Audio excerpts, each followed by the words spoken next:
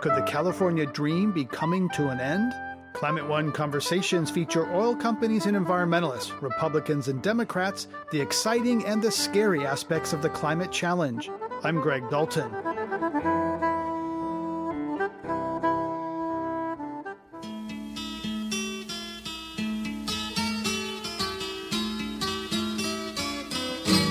California's water system was built in the 1960s and 70s, when the state had about half of the 40 million people who live there today. And every one of its citizens needs water to drink, bathe, and cook. But only about 10% of the state's water is used in urban areas. Half flows to the environment, supporting ecosystems and recreation, and 40% goes to agriculture. Well, when the resource is finite, then you have to make choices. And so in the San Joaquin Valley, they're going to have to choose which land deserves that water. It's alfalfa. It's Holsteins. Mark Eriks is the author of The Dreamt Land, Chasing Water and Dust Across California. Eriks landed rare interviews with Stuart and Linda Resnick, secretive billionaires who own Fiji Water and grow hundreds of millions of pounds of water-hungry pistachios and almonds. And he pulls back the curtain on the backroom deal-making that has, in some cases, stolen the water right out from under our feet. Faith Kearns, a scientist with the California Institute for Water Resources, says it's been going on for years. Even she has trouble keeping up. There is a lot of stuff that goes on really behind the scenes and that is completely inaccessible to most of us, even those of us who work on this topic professionally. California and other western states now experience regular weather whiplash, amplified by climate change, careening between record drought and extreme rainfall. Diana Markham covers water, wildfire, and drought for the Los Angeles Times. Years of parched weather have taught her to appreciate the green times we get. I think that's one thing I took away from the drought was like during it, I kept thinking, I wish I would have paid more attention. I wish I could picture the snow. I wish I could picture the grass. So right now I'm trying to look so hard that it almost hurts. Markham, Kearns, and Eriks joined me to talk about the future of the California dream in the era of climate disruption. In his new book, Mark Eriks calls the invention of California a mad act of hubris. We took the edge of a continent 1,000 miles long, and we drew a line around it and called it a state. And then we proceeded to try to make each different state of nature inside that. There's a dozen of them equal. And so that the invention of California required the invention of a system to move the water from 750, 1,000 miles. And so I think that qualifies as hubris. So that hubris that you write about, tell us a little more about, that and how it's manifest with the system we're living with today. It starts with the first taking, which is the taking of the body of the native Californian. We had the most concentrated population of indigenous anywhere in North America, 300,000 natives. And when Father Serra came up through Mexico and started his missions, that was the taking of the body of the Indian, and that allowed for the taking of the rivers. And then we see Sutter coming in to Northern California, gold being discovered, and the erecting of a system that allowed us to, that's the first, the mining of gold is really the mining of water first. And so you see the flumes, which are nothing but irrigation canals made out of wood. You see dams and ditches, and this really intensive experiment going on to move the water so it has a great deal of erosive power to unearth the gold. And then at some point in the 1880s, the silting of the rivers end up doing great damage to the alluvial plains, and California has a choice. Do we mine gold or we mine soil? And so the industrialists who made all the money off gold, they end up living in Nob Hill in San Francisco and farming the hinterlands, and they plant wheat. So that was the industrialization beginning from mountain down to valley floor. And then we'll get into more of what happens on that valley floor. Diana Markham, during the drought, you wrote about a number of characters quite vividly that earned you the Pulitzer Prize. What are some of those characters, whether it's Dinah Johnson or Fred Lujan or others, that tell us their story of these? You painted these very vivid portraits during the drought. When the drought first started, not everybody knew about it. It hit the outlying agricultural towns first. And there was just this incredible hardship there that people were pretty unaware of, even in Fresno, certainly not in San Francisco and not in Sacramento, where it would have maybe mattered. And there were people whose wells were growing dry. There was no civic organization, responsible, no government organization, because it's your own well. So they would call and there was nothing to be done, but people didn't, I don't think anybody official understood how much suffering was out there. And then this one woman's well went dry. And she started thinking, well, I wonder how many other people's wells are dry. So she started going on these, roads that nobody drives, out to the mobile homes, out to the places that are really off the beaten track. And she found out all these people that didn't have water. And then she thought, well, as long as I'm counting, I'll bring them some water.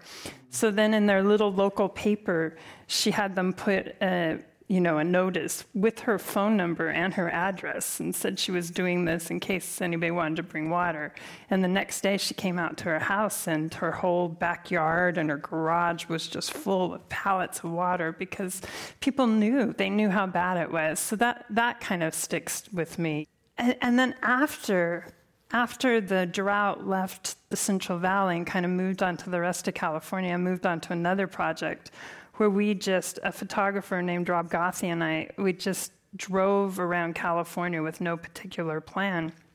And we were kind of doing this Tumblr thing, just live, to see how much the rest of California was aware of what was going on, which was then the nucleus of it.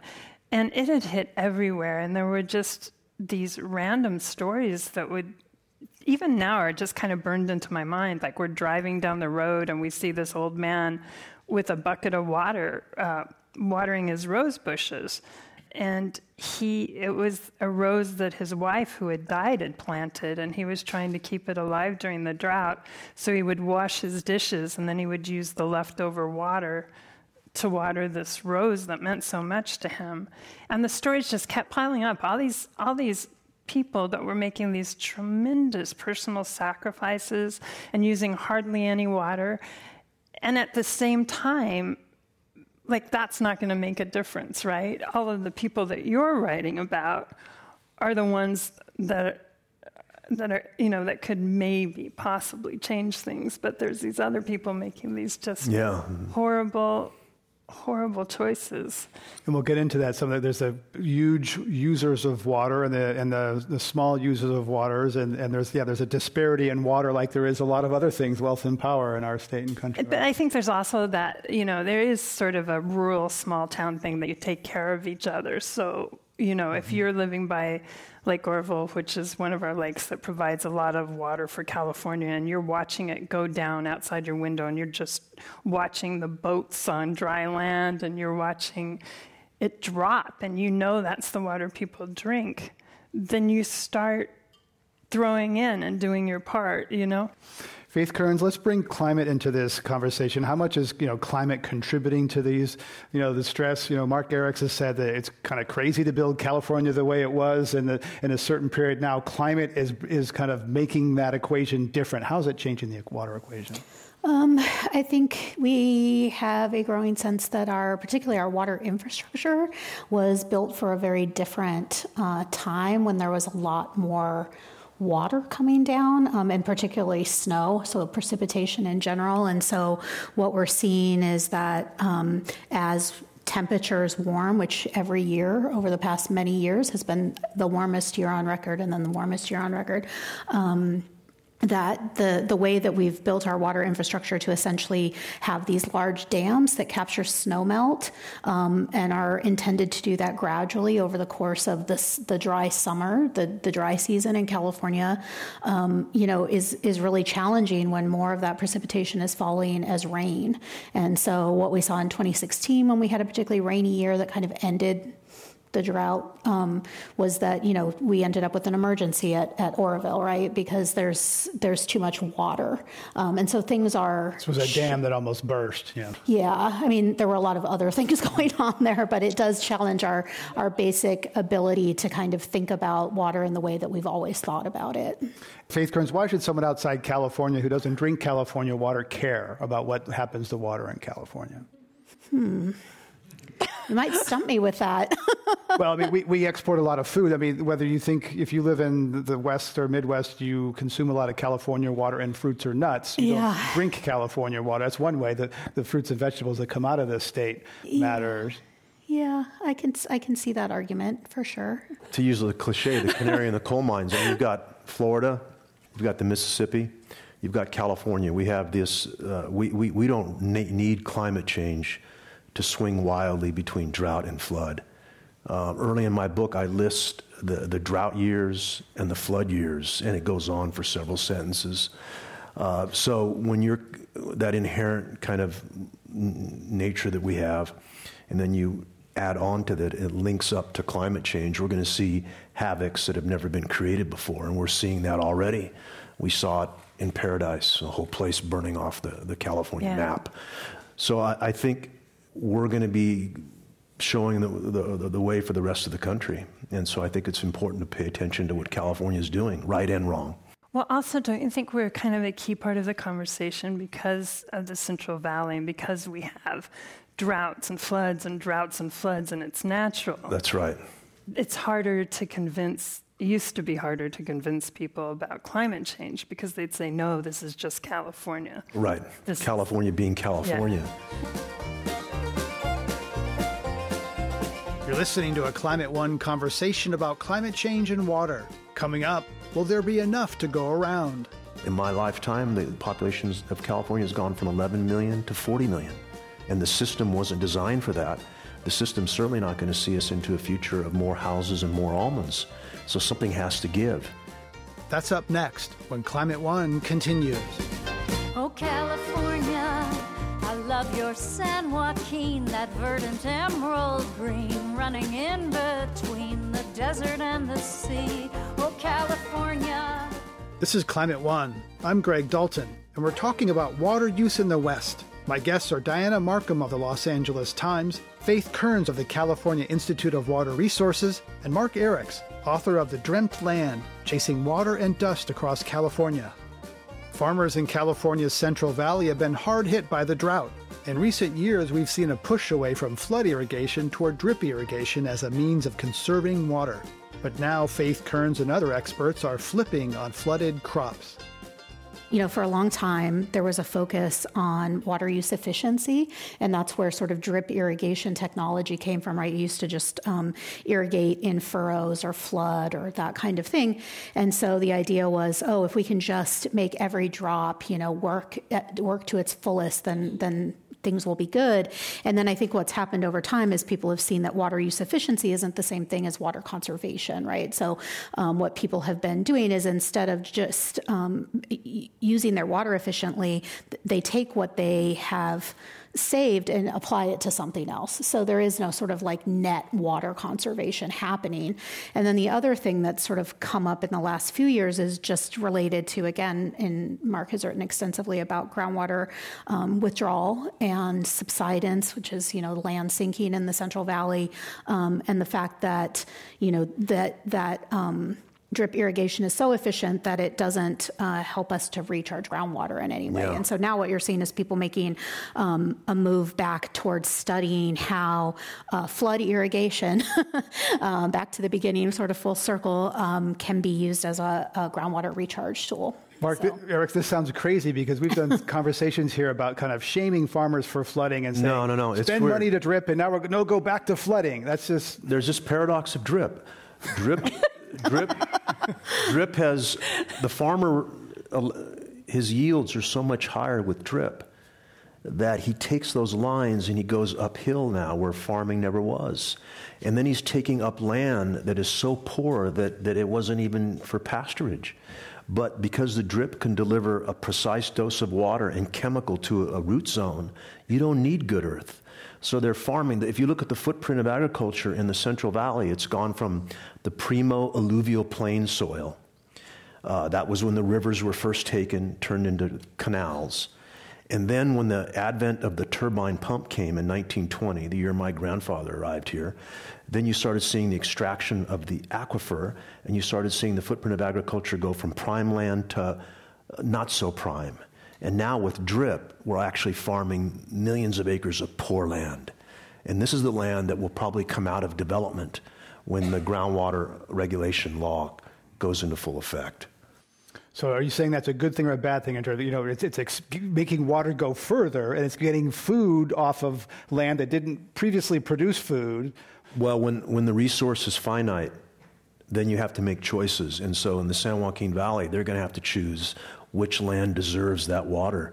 And you will see in the San Joaquin Valley, there's 6 million acres of farmland. It'll probably go down to 4.5 because they've decided to idle the land that an argument can be made, a strong argument, should have never been farmed in the first place. It's alfalfa. It's Holsteins. We need to find a place other than California where cows are truly happy, because our land and water is too valuable for Holsteins. A lot of them get trucked. And that's going to upset all your Azorean Portuguese friends. They're already moving. Right.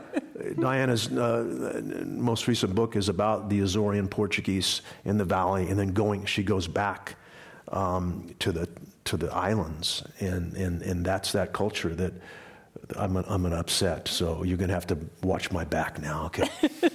Yeah. Yeah, I mean, there's this, even if it shouldn't be there, we have all of these groups, all these cultures that are parts of those places that should have never been farmed before, are the places that people came from all over the world, and they didn't have a lot to get started. So that's exactly the places where some of our most beautiful and interesting cultures are. Yeah. And that's where our stories are. We're losing so much more than, this many acres of drip irrigation. We're going to lose these incredibly close-knit towns, these cultures that, I wrote about Fairmead, the Black Okies. Fairmead's the Black Okies, the Azoreans out in Turleri and Turlock. There's all these people that came. They came and they brought all their traditions, and they lived in really isolated places, and they lived together. So all of that got passed down, whether they were from Mexico or whether they were from Punjab or whether they were from the Azores. And these isolated towns out in these vast farmlands, those are the ones that... Yeah, they're going to wither.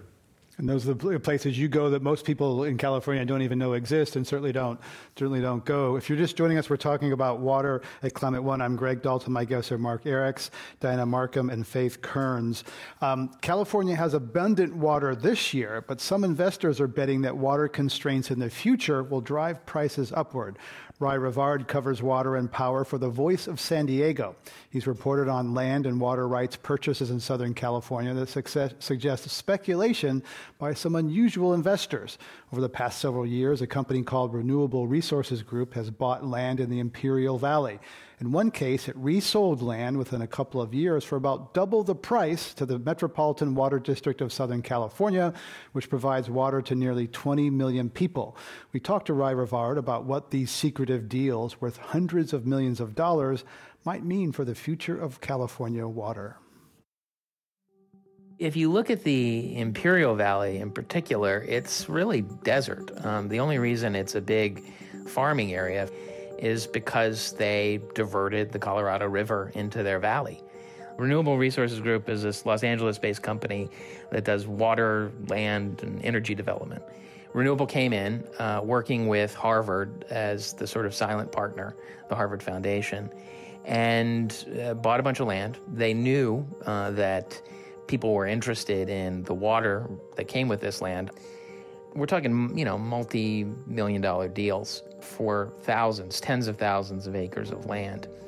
So much of water in California, so a lot of this water trading happens beneath the radar. There could be other companies that we don't even know about There's so little fresh water in the world. Some of it's getting polluted. Some of it's being rearranged by climate change in unpredictable ways. So betting on making money from water is a good bet. As water becomes scarcer, I think we really need to start paying more attention to who these people are, who these actors are, who these lobbyists and officials, many of them unelected, are, and who these companies are. And if we don't, I think we could find ourselves subject to prices and situations and scarcity, real or artificial, that we could have prevented or dealt with or anticipated if we'd just been paying more attention. That was Ry Rivard from the Voice of San Diego. Faith Kearns, water markets are controversial, but water is unique in some respects as both a commodity, and the UN has declared a human right to water, so it's both a right and a commodity. Your take there on sort of, investing, is that necessarily bad to be trading water rights? So I'm not a money person. I'm an ecologist by training. And so for me, yes, I think it's a bad thing. Do I have some other solution per se? No.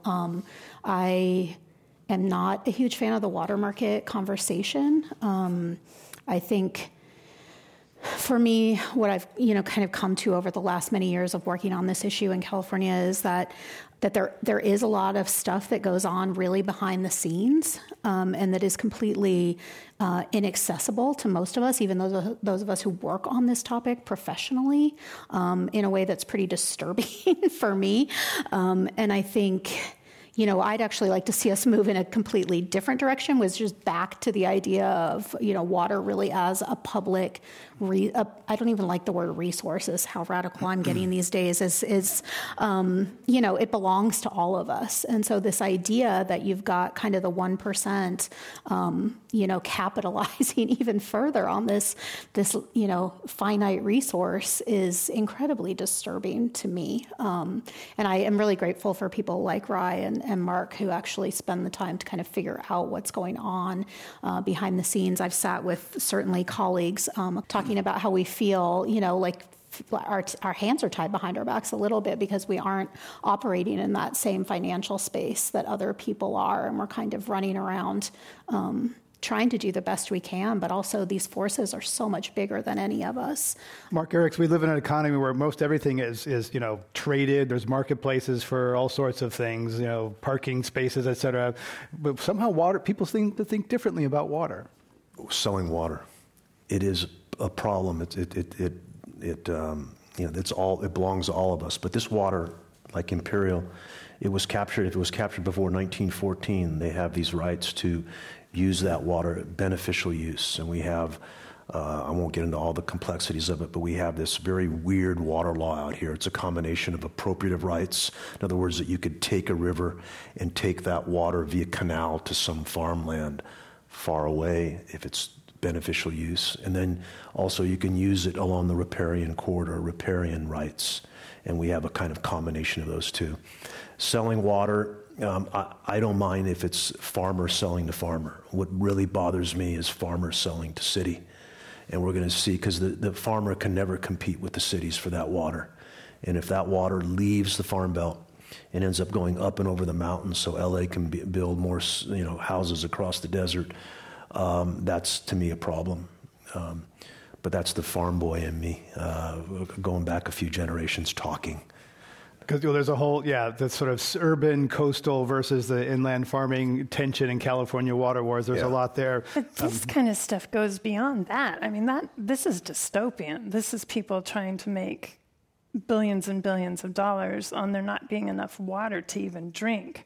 I mean, I was there when the UN came to some of the smaller towns in the East Valley. I mean, the UN came to California because people don't have drinking water. So how can we even discuss it? I have, it's hard for me to even think of it in a calm sort of way because I just have these snapshots. I mean, I remember the first time all the almonds came in. Do you remember? We were having dinner, and we were both exhausted because we'd both been covering drought forever. And there was just this one moment where it's like, who's putting these almonds in? Where's the water coming from? This was like the absolute height of the drought. And every time you drove down the road, here were more. And at the same time, it was the same year that the UN is in another part of the valley because people don't have drinking water. And person after person is getting up and saying, I spend 30% of the money that I make as a farm worker. I mean, they're really physically going thirsty. They don't have enough water to drink. They can't give their babies baths. And in the same time, you've got these backroom deals that you're tracking down. Yeah. I mean, the water became a means by which the valley became one of the most unequal places in the world. But now they're treating it like oil. They're just going to be trading it. Yeah. So that's something that we have to confront. How those trades happen. Are you allowed to sell to urban at some, already there's a farmer named Vidovich. He's not really a farmer. He's a developer from Silicon Valley who's come up and over the mountain to the San Joaquin Valley. He's buying up all this farmland, but he doesn't care much about the farmland. He's farming temporarily. It's the water. And he's already sold a chunk of it for $75 million to the folks in Mojave so they can continue to grow. It's, I don't want to date myself, but in my lifetime, the population of California has gone from 11 million to 40 million. And the system wasn't designed for that. The system's certainly not going to see us into a future of more houses and more almonds. So something has to give. And the system is cracking. And that's what I basically do in my book. I go inside those cracks, both historical and present, big farmers, small, and try to figure out, how did we get to this madness, and where is this madness taking us? And Mark Erics, one place you got where very few people have been able to go is into the empire of Stuart Resnick. He started out at UCLA waxing floors, bought an alarm company, sold for $100 million. This is a secretive billionaire farmer. Tell us about the Resnicks and how you got inside and into their secretive world. Well, Stuart Resnick and I have one thing in common. Our fathers were both bar owners. I was able to trade on that. He came from New Jersey, a Jewish kid, comes west, becomes a millionaire at UCLA Law School. Well, he's at UCLA Law School, and then you can read how he accumulates that. In the 70s, he decides he needs a hedge against inflation. He comes to Delano, which is one of the civil rights datelines of America, right? It's where Cesar Chavez's movement began, and he buys some farmland there. And then he buys the farmland from the oil companies who didn't care about farming anyhow. And pretty soon, he's the biggest grower of pistachios, almonds, mandarins, and pomegranates in the world. He lives in Beverly Hills, and his farming empire up and over the mountain exists in a place called Lost Hills. It's 80 miles as the crow flies. Couldn't be farther. And so I get inside his whole empire. And it's not just it's his wife, Linda, is a marketing genius. She came up when they put the bowl of mandarins, the first crop of mandarins in front of her, and they could peel them very nicely, and they tasted sweet. We have to come up with a name for this. And so she came up with the name Cuties. And then the partner that they had, they got into a big war, and the partner ended up buying the Cuties for $40 million. And so she just turned around and invented the halos. And now on the land of the valley, we have a war going on between the Cuties and the halos. and you write that at some point the story gets creepy. Where does it get creepy? Oh, we haven't creeped you out enough already? No. So the Resnicks, after about 30 years of farming, they figured out we've got to give back, and they're giving back in a major way. She stopped the major donations to the hospitals of LA and the museums, and much of their money is now going into improving the lives of farmers, farm workers, and their children. And so she's founded, it's like $70 million a year some years. So she has founded these charter schools. And doing some extraordinary things. And then they're fighting diabetes in a way that no one's ever fought it.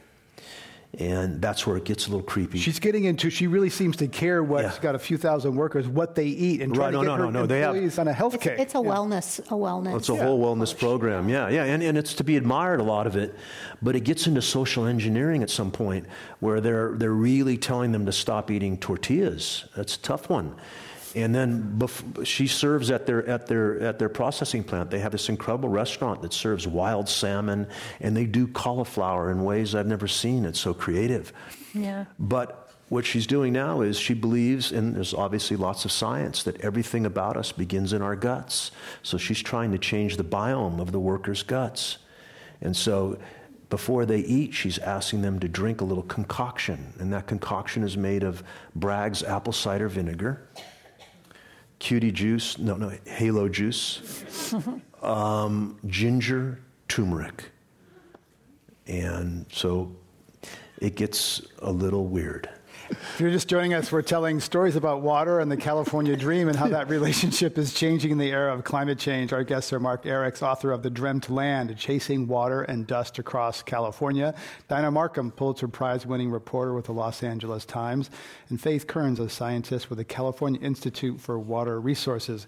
We're going to go to our lightning round and ask you to just respond quickly. I'll mention a noun and get your first response to what comes to mind, one word or phrase that comes to mind. First, for Mark Eriks, what comes to mind when you hear William Mulholland, the civil engineer who designed the aqueduct that brings water to Los Angeles? The first great stealing. Faith Kearns, science instilled with aloha. Oh, boy. Solidarity, I guess. Faith Kearns, climate grief. Deep well. Dinah Markham, Belize. The Mayans and drought. We'll get to that. Mark Eriks, water markets. A possible solution. Possible.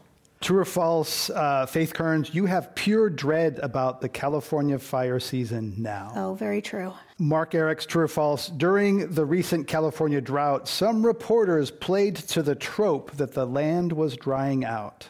That's true. There was a paradox again happening. Also, Mark Eriks, true or false, the real story was that amid the drought, there were record crops from trees and fields. It's true. True or false, Dinah Markham, during the drought, you were afraid you would never see the snow on the mountains again near your home. It was absolutely true. And it's so amazing to me now. Like, even though I know that it's just a little reprieve and that it's coming back again, I know, but just if you're a Californian now this spring, to have driven around and seen those hills green and to see water in the lakes and to see snow on the mountain. I mean, there was just a time that I thought I didn't look close enough. I think that's one thing I took away from the drought was, like, during it, I kept thinking, I wish I would have paid more attention. I wish I could picture the snow. I wish I could picture the grass. So right now I'm trying to look so hard that it almost hurts.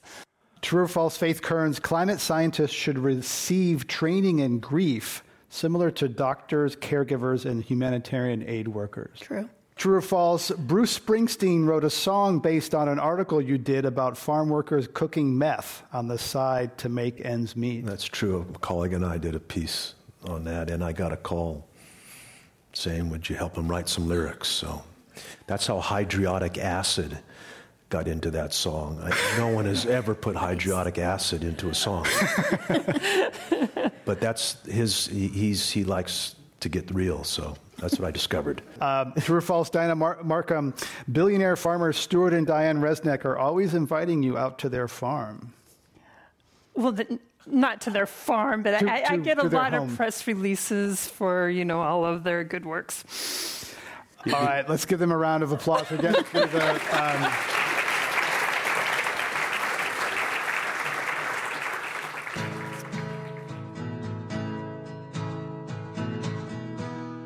You're listening to a conversation about water, weather, and wildfires in California. This is Climate One. Up ahead, coming face to face with all three at once. And every night this cloud comes up, and inside the cloud there's lightning that starts more fires. The bottom line is it is just hellishly scary. That's up next when Climate One continues. I like to rest a heavy head tonight on a bed.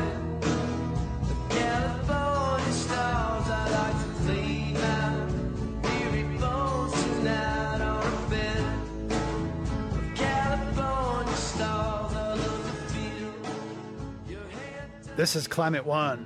I'm Greg Dalton. My guests are author Mark Erics, Los Angeles Times reporter Diana Markham, and scientist Faith Kearns. The 2013 Rim Fire in the Sierra Nevadas lasted 9 weeks and burned 265,000 acres. At the time, it was the third largest wildfire in California history. Los Angeles Times journalist Diana Markham was on the scene when it first broke out. So I'd been covering drought, and I'd been seeing all of these traumas, and I'd also been seeing all this resilience and hope and the best of humanity. So it was moving on all levels. And then I think probably about when I was as tired as I thought I could be, the Rim Fire broke out, which, now we've been through paradise. Yeah. But I think what was scary about the Rim Fire, even at the time, was that I knew paradise was coming. Yeah. So we were in a little town where you could see it. It's right on the edge of Yosemite. And every night, this cloud, fires, they create their own weather, and this cloud comes up, and inside the cloud there's lightning that starts more fires. You can explain it better than I can probably, but the bottom line is it is just hellishly scary. And it comes every single evening. So we were staying in this cute little town, with the white picket fences and the "Have you seen my lost dog?" and life is all around you. There's geraniums in the flower box. It's there.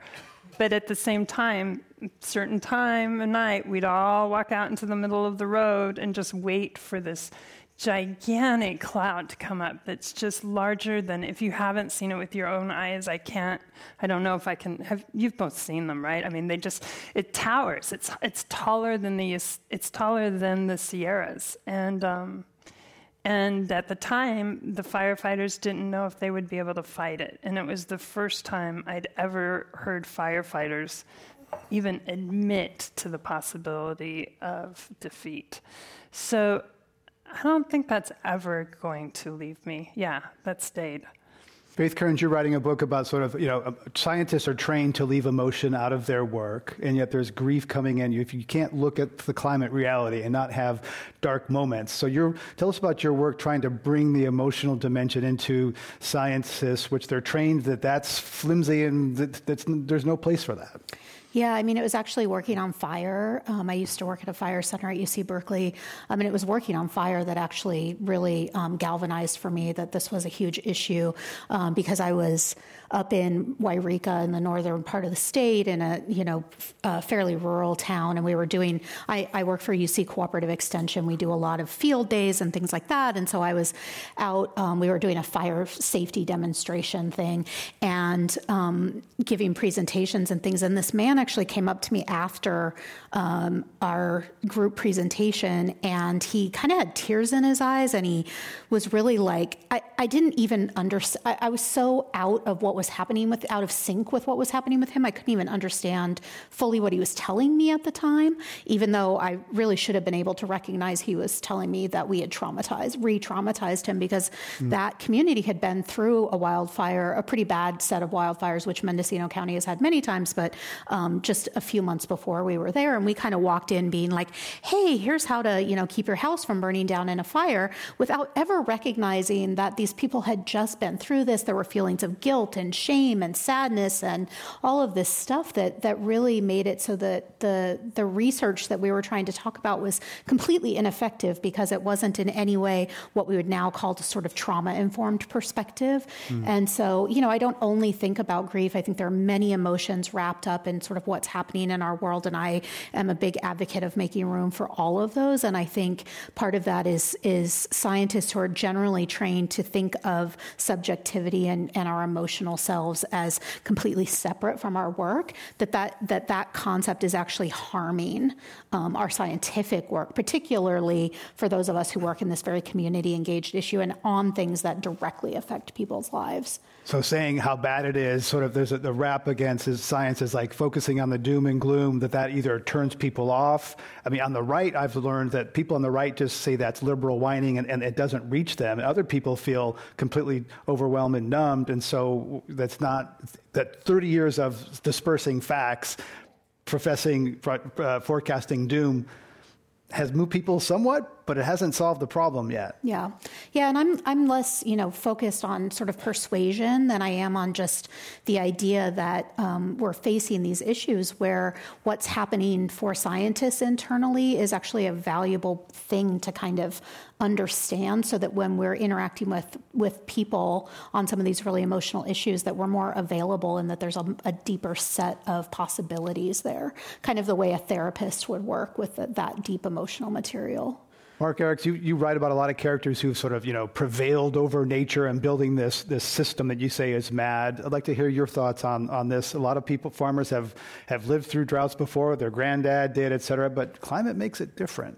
It does. I mean, we don't know where it's going, because once it links up, and I got a sense of that. I spent 3 months up in Paradise telling that story, not just in the town, but in the forest. And you'll see how that tragedy played out over decades, the things the interlocking factors that made tragedy happen. And the town is built atop a geologic chimney, and it was they called it the town of Paradise, but it really was a city with all its suburban sprawl. So it was. And in the wildland-urban interface, we've got almost 10 million Californians living. Diana Markham, I want to give you a chance to talk about, you're currently working about the Mayan civilization, 2 droughts there. Tell us what the nut graph of that one. Finally, some hope. Okay, this isn't entirely depressing then. So I'm working on a story about butterflies and belies and some quirky characters. But while I was working on this book, I started looking more into the Mayans, because that's how all the ruins were, and I met some people that were doing all the research. And what they're finding, when I was a kid, the big mystery was what happened to the Mayans. They pretty much now know that it was drought and that it was the ground subsiding. But what I'm finding really interesting is the latest research shows that they had 2 major droughts. They had a drought that was much worse than the one that toppled the civilization. And they survived it. They lived through that. And then this other great drought came, and an entire civilization that, by the way, was much bigger than anything we ever thought before. I mean, have you guys seen it lately? It's like all of Belize, big hunks of Mexico. It disappeared, just boom.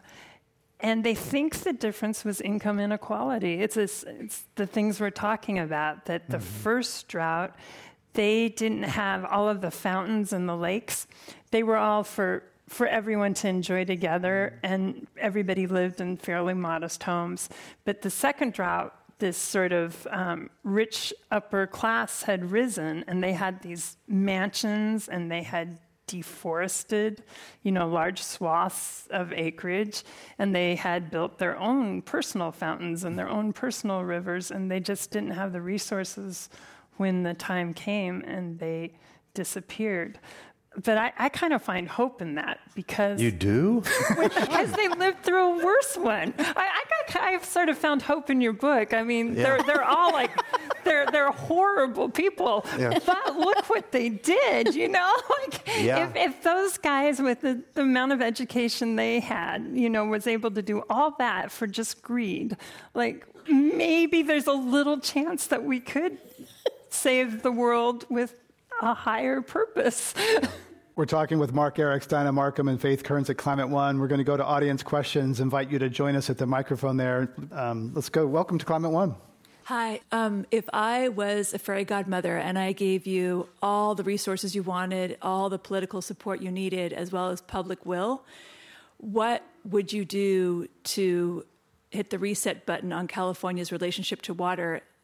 In short, like creating a more resilient infrastructure. And I know this is a massive question, so even just a one element response would be great. Do you want me to give my uneducated one while you guys format your big one? Okay, they'll do the system thing, but I would take that money, and we have hundreds of thousands of people in California that don't have drinking water. I think I would start I'd do concentric circles. I think the first thing to do would make sure that everybody in the state has drinking water. Then you guys can take it. And a bill has just done that, so we're gonna see. Yeah. I mean, it wouldn't take very much. I mean, there's towns that only have 400 or 500 people, and they are all putting their quarters in those little windmill machines to get enough water to drink. I mean, we could take $1,000 there, and that would take so much pressure off of those people that don't even have water to take baths and things. But I mean, that's not taking care of the problem. I would take some of your money and do that first. What would you guys do to fix it, though? Faith Kearns? I mean, for me, the question isn't so much about money. I mean, I think we need a fundamental just rethink of our relationship with water in the state. I would even go so far as probably to think a little bit along the lines of what a lot of my sort of humanities and social science colleagues would say, which is thinking about water having agency, basically, and that, that we need to think of water as having its own agency and less about our control of it and what it can do for us. And that's a pretty fundamental reset. So, yeah. Let's go to our next question. Welcome. Evening. My name is Noah Oppenheim. The background of my question is many here are familiar with the John Wesley Powell concept that state boundaries in the Western Empire should have been formed around watersheds. What's great, what's stupid about that concept? And secondarily, how might we remap the politics of water in this modern era? Well, we did that. If you look at the original creation of the valley, you'll see that they took their own rivers, their own backyard rivers, and unfortunately, they diverted 95% of the flow to agriculture. And once you do that, it's very hard to take it back. So I think in the valley, in the Central Valley, there was respect to develop only. Remember, everyone wants to say the middle of California is desert. Well, by rainfall it is, but by that incredible miracle of the Sierra, it isn't. We've got those rivers running across, and they ended up taking those rivers. I think LA is an example of what you're going beyond Powell, where the LA River was puny. They ended up using it by the 1890s, and then it became this idea that to grow, we're going to have to steal. And that became the first theft. And then when the valley farmers had run out of their river water or had taken it all and then taken what they could from the earth, then they looked at LA and said, hey, if LA can go afar and get their river, we can do the same. And that's when they went up to Sacramento and took the flows of the Sacramento, with Northern California agreeing at the time, because the Sacramento was a flood risk. Great floods. So yeah, we'll give you some of our flood. We'll solve our flood problem. You'll solve your drought problem. Well, it's obviously gotten a lot crazier since then. Faith Kearns, for people who live in the American West, we're talking about issues in California, but these issues, some of them apply beyond the boundaries of California. Talk to us about fire and affecting water quality. Sometimes we talk about fire, we talk about water. Let's talk about them together. Yeah, I mean, I think it's been a really interesting evolution in my sort of career. I've been I've been a professional for 15, 20 years at this point. And, when I was in graduate school, there were people who were sort of like, oh, I wonder how water affects riparian areas. So, the near stream and fish and things like that. And that was kind of as far as it went. And even that was a very small field of study. And I think, what we're seeing right now is this really interesting thing where fire it sort of moved out of urban areas. After the 1906 earthquake, we learned how to sort of keep houses from burning down in urban areas, moved into this sort of wildland fire, urban interface thing. And now what we're seeing is that fire is actually maybe beginning in a wildland area, but then burning down. It becomes an urban conflagration. And that has brought up a whole new set of water concerns in the last few years that just are completely new in a lot of ways. Every day I'm reading stories about the water system in Paradise, and that was true in the Tubbs Fire in Santa Rosa as well, that there was benzene found in the water system, and we're seeing the same thing in the Camp Fire. And there are academics who are critiquing even the protocols of how the state measures whether water is considered safe. So I think we're going to see more than just the idea that if it's wetter, maybe we won't have as much fire, or maybe we'll have more because there's more grass. It's really getting into this much more sort of what I think about as a public health issue, where it's not only smoke and all these things that are happening with fire, but it is also literally really becoming a broad public health issue with water implications that are much deeper than I think many of us had thought.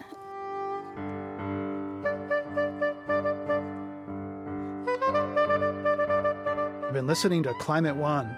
We've been talking about keeping the California dream alive in a warped climate. My guests were Faith Kearns, a scientist with the California Institute for Water Resources, Diana Markham of the Los Angeles Times, and Mark Eriks, author of The Dreamt Land, Chasing Water and Dust Across California. To hear more Climate One conversations, subscribe to our podcast at climateone.org. Please help us get more people talking about climate by giving us a review wherever you get your podcasts. Kelly Pennington directs our audience engagement. Tyler Reed is our producer. Sarah Catherine Coxon is the strategy and content manager. The audio engineers are Mark Kirshner, Justin Norton, and Arnav Gupta. Annie Chelsea edited the program. Dr. Gloria Duffy is the CEO of the Commonwealth Club of California, where our program originates. I'm Greg Dalton.